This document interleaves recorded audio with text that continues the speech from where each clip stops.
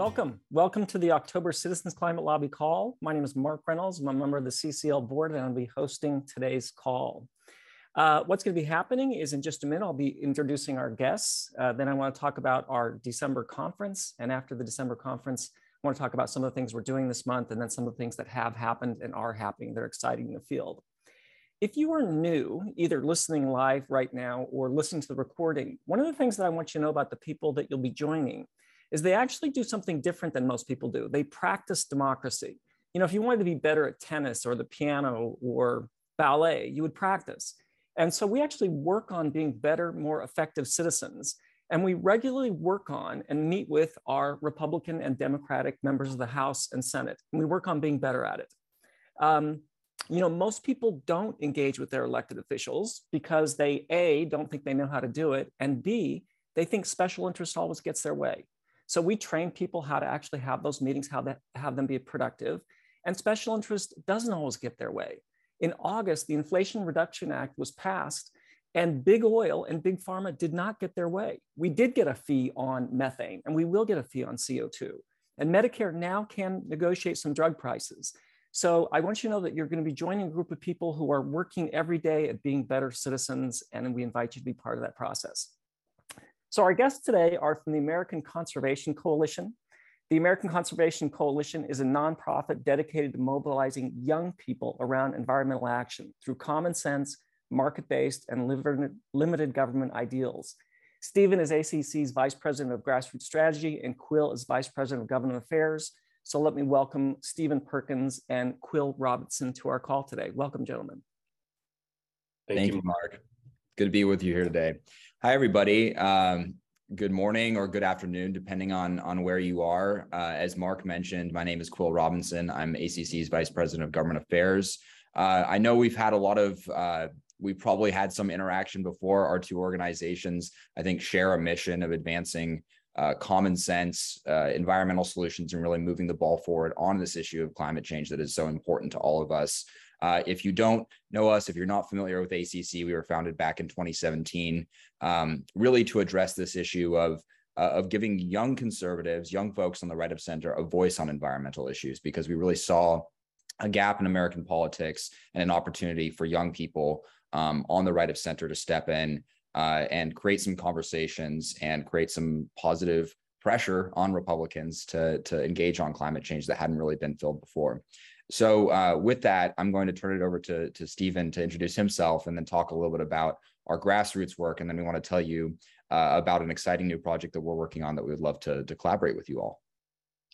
Thanks, Quill. And hi, everybody. Exciting to be here with CCL members this Saturday. My name is Stephen Perkins. I'm our Vice President of Grassroots Strategy. And what that means is that I'm in charge of making sure that our members and our branches across the country have the support and resources they need and have the leadership that they need on the ground to do the actions that we want them to, but also to do the things that they want to do to make their communities and our country a cleaner, greener place. And so our field operations really, as Quill said, we're about 5 years old now. Our field operations really ramped up in the past year and a half. And so we've seen massive expansion and growth across the country.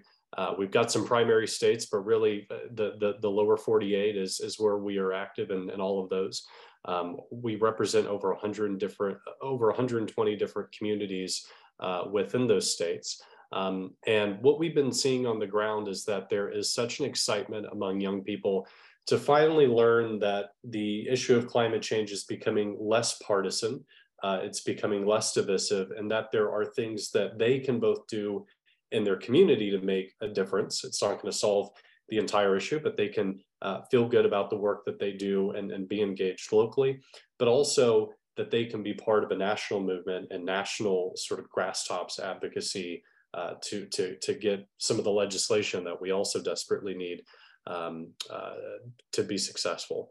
And so, you know, going into, as Quill mentioned, this project that we've been working on and that we will have going forward, the biggest thing that we hear from young people in our audience is, you know, love the message, everything. We want things to be for.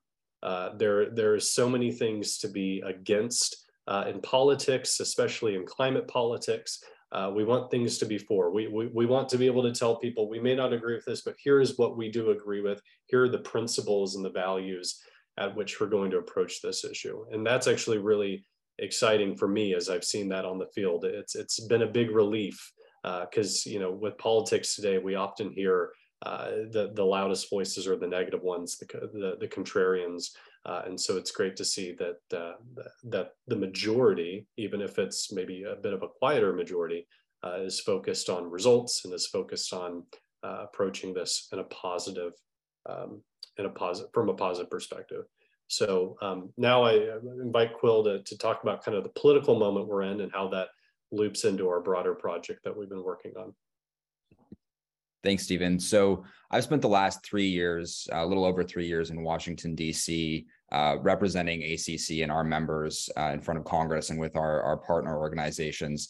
And I got to tell you, a lot has changed in those last 3 years. When we started coming to DC, there were a handful of Republicans who would actually sit down with us to talk about climate change. I'm sure all of you are very familiar with former Congressman Carlos Curbelo. He was one of those very kind members who would take our meetings. But I got to tell you, several years ago, it was kind of lonely, but luckily a lot has changed in the last several years.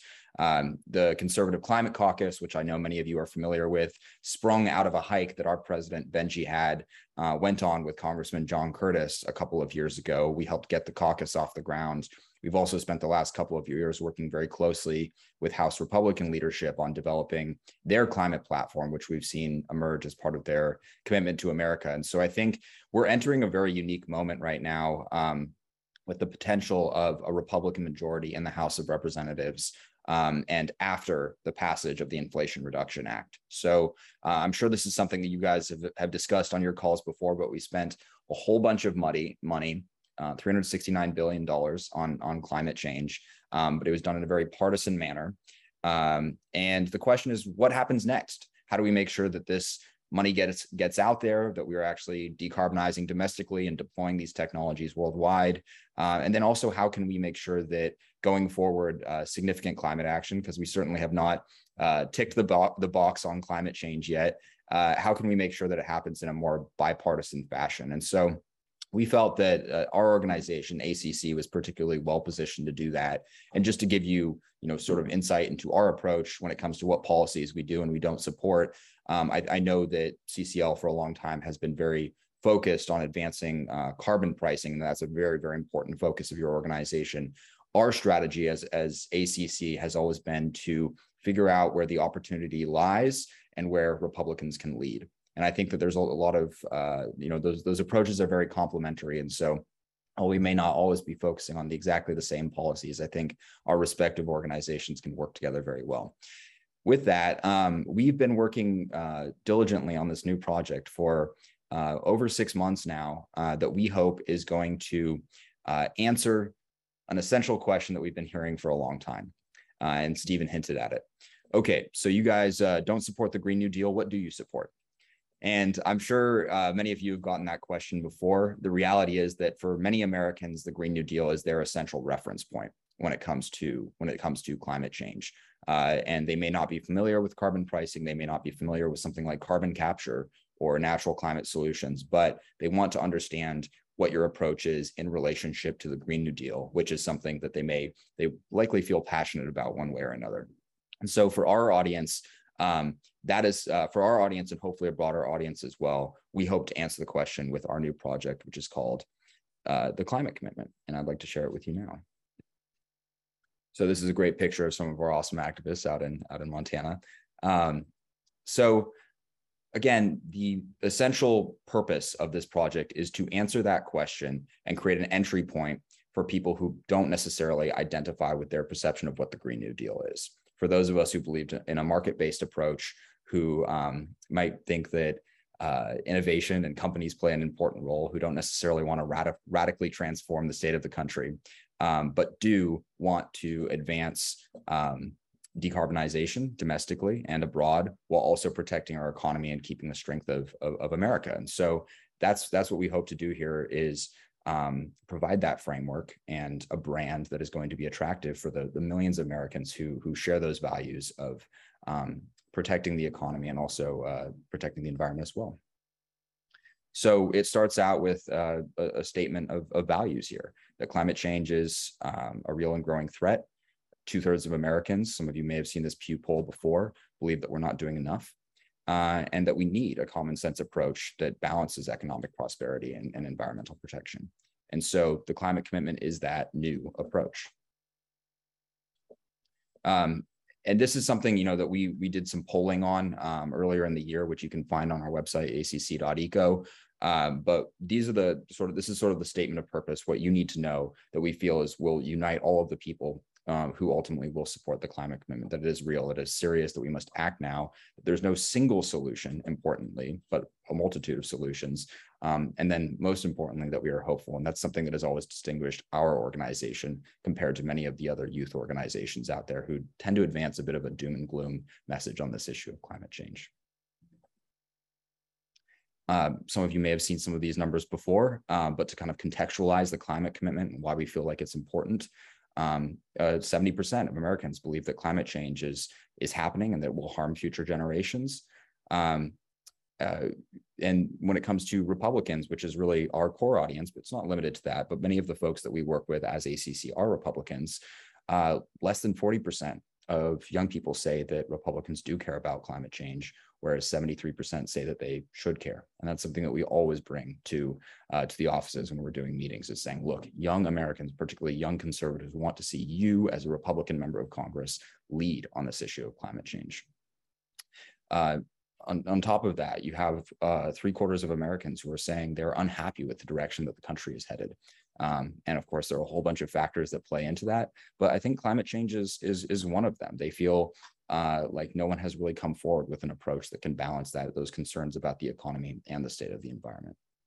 And then finally, this is something that we always really emphasize as an organization, is let's figure out where the common ground is on climate change among policy.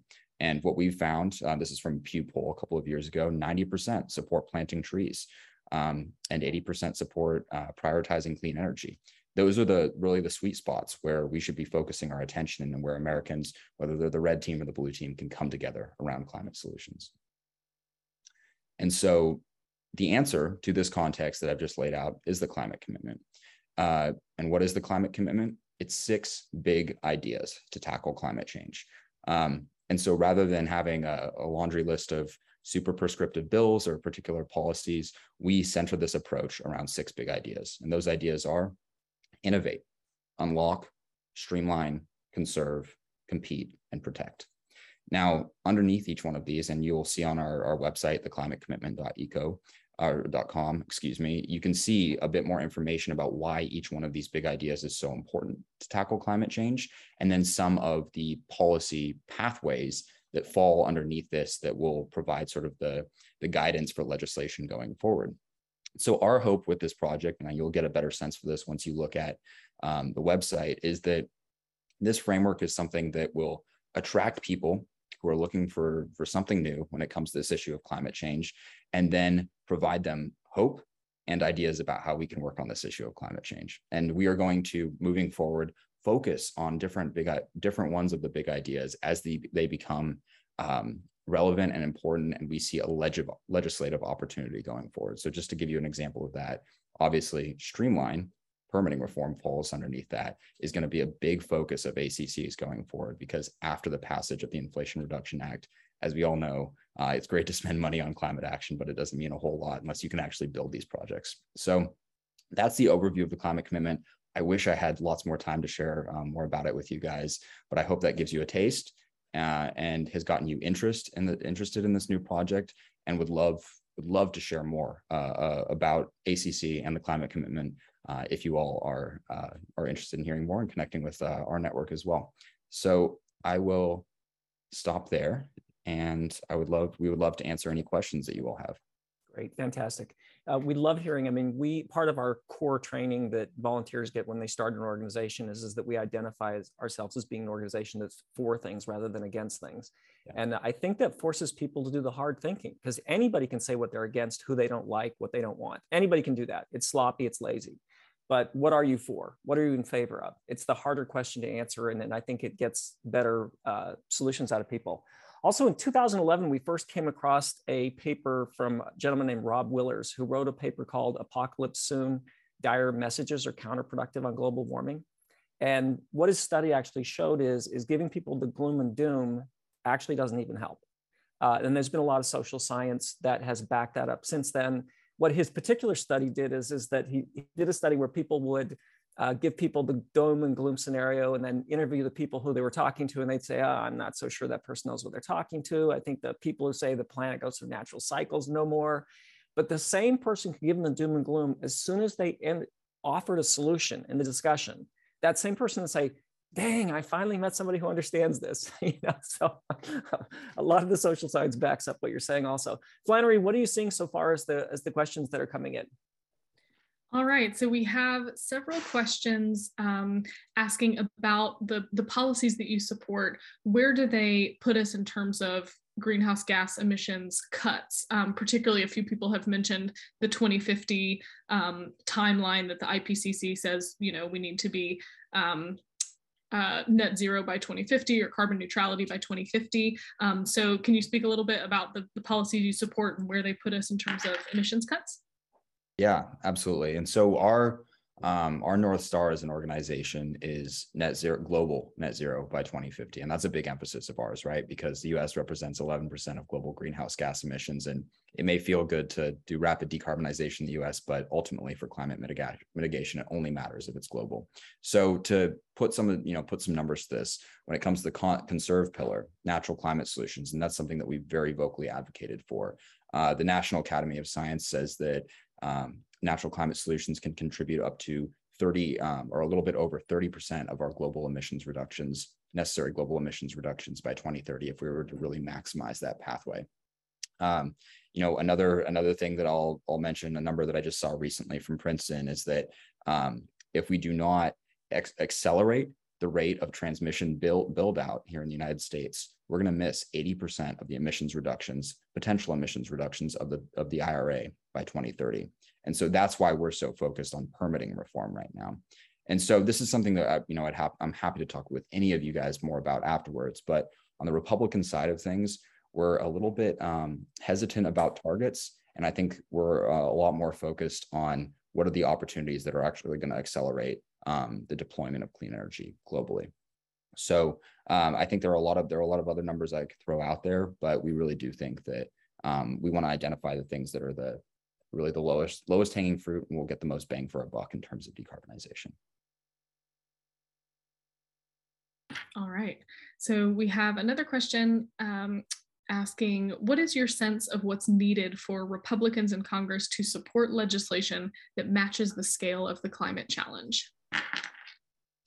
Yeah, that's a fantastic question. Now, I know all of you work with Congressman John Curtis a whole lot, and there's not a better person to talk to and someone who understands better how Republicans are thinking about this issue. He will say, don't play the gotcha game about believing in climate change, focus on common ground solutions. And I think there's a lot of wisdom in that. When it comes to solutions matching the size of the problem, I would say, don't make the perfect the enemy of the good. It's better to make some progress rather than better to make some progress as opposed to wait for that silver bullet solution. That's something that has defined my career in the climate space. And it's something that I think is really, really important to keep in mind as we think about the marginal benefits of making reductions in carbon emissions. And so I would much rather get a Republican on a nuclear bill rather than completely focus on getting them on one single policy that is going to decarbonize the entire economy. All right, so it wouldn't be a CCL call if we didn't bring it back around to carbon pricing at some point. So we have this question has 12 upvotes. The question is, does carbon fee and dividend legislation meet your criteria of a common sense approach? So just in general, thoughts on that policy approach. Sure. Well, we have members who are very supportive of a carbon price, and we have other members who are very much against carbon price. And thank goodness we have organizations like CCL who they can go to and work with if they are very supportive of a carbon price. And they're, YCCD is another one that, we love to work with, and they have a great outlet in. Now, again, our focus is, been focused on what the opportunity is ahead. And for us as an organization, we don't see carbon fee and dividend as the best opportunity, working with our Republican allies, mobilizing our grassroots activists to actually move the ball forward on climate. That's something that we will support organizations like yours doing, and really, appreciate all the hard work that you all do. But if you want to help us with getting natural climate solutions bills or permitting reform bills or nuclear bills across the finish line, we welcome you. And so I think there has to be a bit of a divide and conquer approach. And I'm glad that there's so much diversity in this pragmatic climate solutions movement. Yeah. Flannery, let me jump in with one and then I'll turn it back to you for a second. Sure. So, one of the things that we've been saying over the course of the summer and fall is we were going to be adding priorities in addition to carbon pricing, and natural solutions is one of them, first focusing on trees. So I think that is an area where we're going to be able to work together a lot on. And I think that it's also should be one of the easiest ways to get bipartisan legislation passed. But I also want to ask you about a carbon border adjustment mechanism.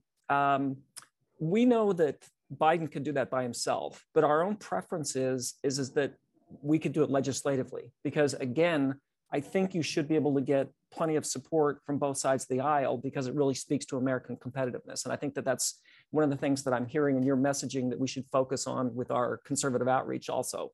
But what are your views on that? And do you think that there's a good chance to do that with Republican sponsors next year? Sure. Well, the underlying point behind a border carbon adjustment is that in many regards, we make things cleaner here, right? A whole bunch of different types of widgets are produced in a much cleaner, more environmentally friendly way here in the United States, as opposed to places like China, right? And so that's a point of agreement that we should be able to leverage that in some way. Now, there's several different tools that you could use, right? Like you could use a border carbon adjustment coupled with the carbon tax. You could use a border carbon adjustment coupled with some sort of like peg to like the regulatory burden that currently exists in the United States. And then there's also the idea of a climate club as well. And so we are very interested in this, because I think this concept because it's one of the most powerful tools that we have to drive global decarbonization. But we are not all in on the idea that it's going to be an area of bipartisan legislation yet, but it's something that we're certainly closely watching. I think that on the Republican side of things, there's some hesitation right now, just given that we are in a bit of an uncertain economic moment right now, and there's some hesitation about imposing additional barriers to trade on anything that would hamper like the economy right now. So that's my read on it right now, but we're certainly watching it very closely. Great, thank you for that. Flannery, what else you got? We do have a couple questions actually about permitting reform. So one just says, what are the prospects for legislation on permitting reform that both Democrats and Republicans could support? Sure.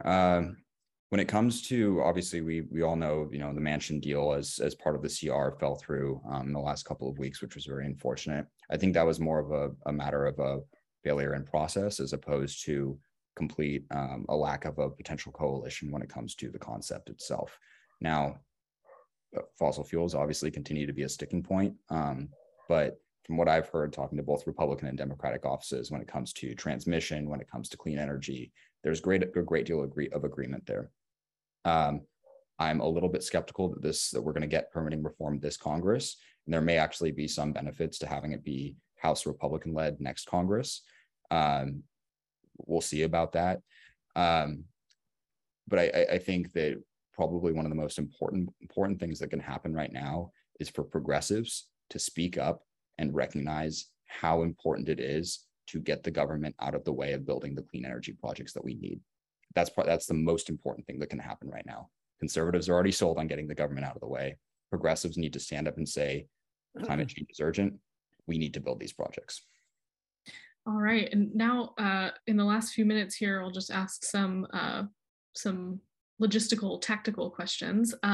One question is from Julia, wondering, do you have a climate commitment pledge that we could get candidates to sign? Stephen, I'll turn that over to you. Yeah, so we definitely have, if you go to the Climate Commitment website, which I think the link was shared, individuals and candidates can both sign on to that pledge. Would love for candidates to be vocal about their support for the commitment, but also you as individuals can sign on to that too. and that also gets you to receiving occasional updates about the project, especially when there are advocacy opportunities. Perfect. Okay. And it looks like Kaylee just shared that link again in the chat for anybody who needs it. And then we have another question where somebody's just saying they would love to connect with ACC folks in their state. How can they do that? You guys have guidance on that? Yeah, the best way to do that, if you go to our website, acc.eco, there's a few different ways. The first is if you go to our Become a Member, Start a Branch page, you can see our local leadership in those individual communities, but also our staff page, you can connect with our regional and state directors. You can also email me. I'll drop my email in the chat. Happy to connect you with anybody in your local area. That actually may be the easiest, but we've got local branch leaders all over the place, and every branch is different. Every branch is a different focus, a different mix of events and programming that they do, but happy to get you connected to those people. Well, Stephen, how do you guys do outreach, and what are the places that you're going to get to the people that you think you should get to? Sure. So it's a mix between target communities that we've identified as being important for our advocacy targets, but also just important states where there's some good climate action to be done, and also organic interest. A lot of our branches, especially in the early days, were just groups that heard about us and wanted to start a branch in their community. And so in terms of our outreach, our regional and state directors span, most of the country. As I mentioned, the lower 48 is where we're most active. And we go out from college campuses to events and other programs in the community. We work with probably over 100 different partner organizations across the country. So our outreach, we really believe that if we're going to build this movement, we have to be on the ground. We have to be as embedded in these communities as we can be. Our field team and our grassroots outreach team is growing. But as we grow, we're really just pavement pounders and connecting with people as much as we can. Yep. A lot of us have done a lot of tabling, a lot of presentations, a lot of talks. Well, gentlemen, thank you so much. I think, Quill, it was probably 2 or 3 years ago, the first time you and Benji and I were on a call together. It's so great to finally get you guys here. Glad that our membership could hear about this. You're certainly welcome to stay on for the next 10 minutes if you want, but we also know that it's a Saturday and there's a lot of other things you could be doing, but thank you so much. Really nice job, guys. Thank you, Mark. And I want to just give a shout out and commend everybody on this call. CCL has been such an instrumental force in pushing common sense climate solutions forward. And we consider you all kindred spirits and would really love to work together however we can. So thank you all for having us on. Great to have you. Thanks a lot. Okay, I want to talk about the December conference for just a minute. Our fall conference this year is in December. It might be the most important conference we've done. And I want you to write down a couple of dates. One is this Monday, October 10th. We'll be doing the initial training for that, the legislative training. There'll be one at 1 p.m. East Coast time and one at 8 o'clock East Coast time. And then the 17th, the conference actually opens up for registration. Here's why I think this particular conference is really important. We have been working on and identified, and clearly are an organization that goes for bipartisan legislation. But the reconciliation process is inherently partisan. So we've been working really, really hard on making sure that got done. We exist to create the political will for a livable world. We've always believed the fastest path there was with a carbon price. That wasn't going to be there in the reconciliation process. But there were big gains to be made, and we needed to stay true to our commitment to a livable world. So that could be a little bit, disconcerting for some people to see that we'd always been working so bipartisan. And then secondly, we've been working in this inherently partisan process, but the gains were so important. And Quill is right. We've got to get the permanent reform for all those projects to get built out. He's I believe, 100% correct on that. The other thing is we have been talking about for quite some time adding a couple of additional priorities, but we said we would add a lot of clarification once the election's done because we've been so focused on turning out the vote. So what'll happen is coming out of the December conference, you're going to understand crystal clear what our additional priorities are, how we're working on them, and our pathway forward. So I think this is a really important moment, and I hope all of you can make it so that we're all kind of pivoting at the same moment after the election. Okay, so what are we doing this month? First, give candidates and voters a push for as election day gets near. So we've been doing that all summer and into the fall, and let's keep doing that. Let's push all the way up until the election day. The second action is to register and get prepared for the December conference. The conference itself doesn't open up until October 17th, so you might want to put a note in your calendar to register on that date. The social media bonus action is to post your Earth Day Election Edition event photos and videos. Chapter development bonus action. I think this one's really important. We're recommending that you figure out how to do a social event. You know, we have spent so many years getting together, and our personal connections are so important. So if you can find a way safely to just get together, for me, being in DC in June and seeing people that I hadn't seen for 3 years, it didn't matter what any of the talks were, they were all great. It was just being able to see people, and we hope that you're doing that also. And then the communication exercise is to practice sharing about someone impacted by climate change. We know that those personal stories actually matter. Okay, so a few other interesting things that happened since last month's call. I know it's not something that we actually worked on, but the Kigali Amendment was ratified, and that's a big deal. So that's a big deal for the climate. And again, it wasn't something we worked on, but it is another case where we can point at effective bipartisan action.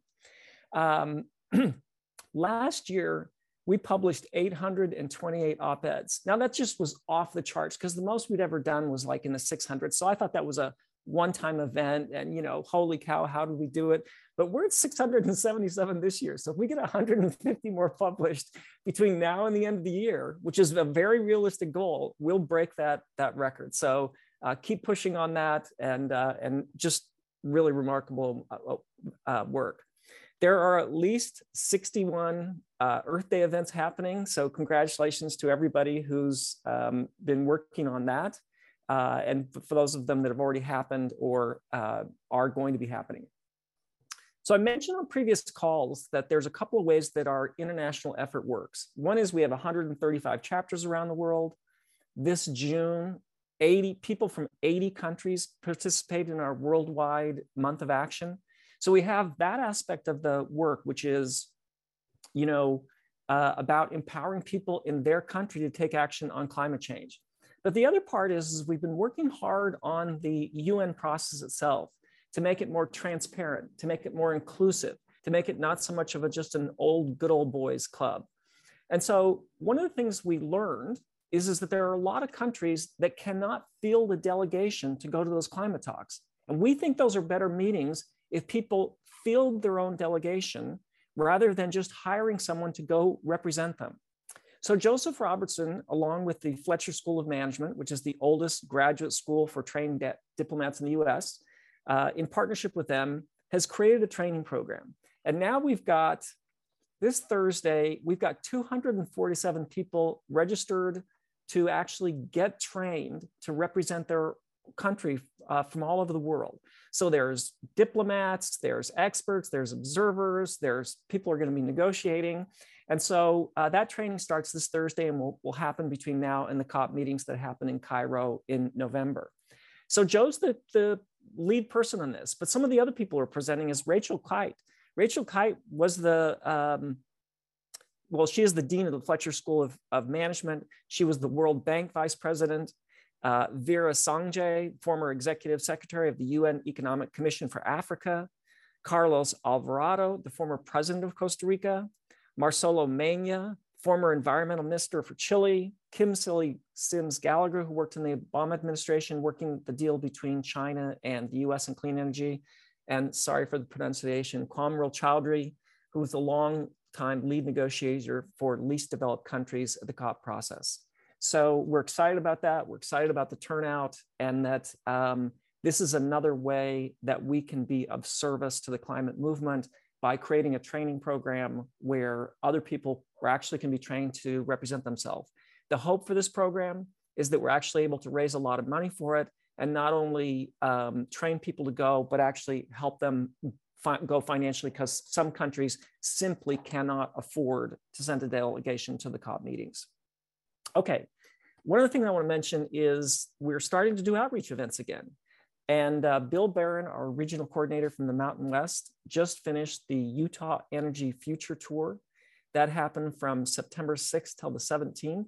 It was a 750-mile, 11-day, 12-stop event on a bicycle. So during that time, Bill had 12 public events, two Rotary Club meetings, one meeting with an editorial, the editor of a paper, 4 county commissioners, 1 mayor. I asked Bill about planning the tour ahead of time. And he said, one of the things you have to do to be effective at these tours is you have to have a high tolerance for no. So for all of you who've done these kind of tours and you had so many people who didn't ask you to come, but actually said no, thank you for continuing to stick yourself out there, even in the face of people saying no. Okay, we'll wrap up today's call back in Utah also. So in addition to the outreach tour, Utah hosted a candidate forum. And we'll complete today's call by just sharing with you a quick 1-minute clip of the Republicans and Democrats and hosted by a CCL moderator who were at that candidate forum. Kaylee? This election season, climate change is a top issue in Utah. CCLers in Utah hosted a bipartisan climate change debate featuring Republican and Democratic candidates for 2 congressional seats. CCL volunteer and Park City, Utah high school student Montana Burak moderated the debate. As a climate-conscious citizen and voter, it's encouraging to see politicians on all sides of the political spectrum talking about climate change solutions. All candidates agreed that climate change is impacting Utah. We're all trying to get to the same end goal.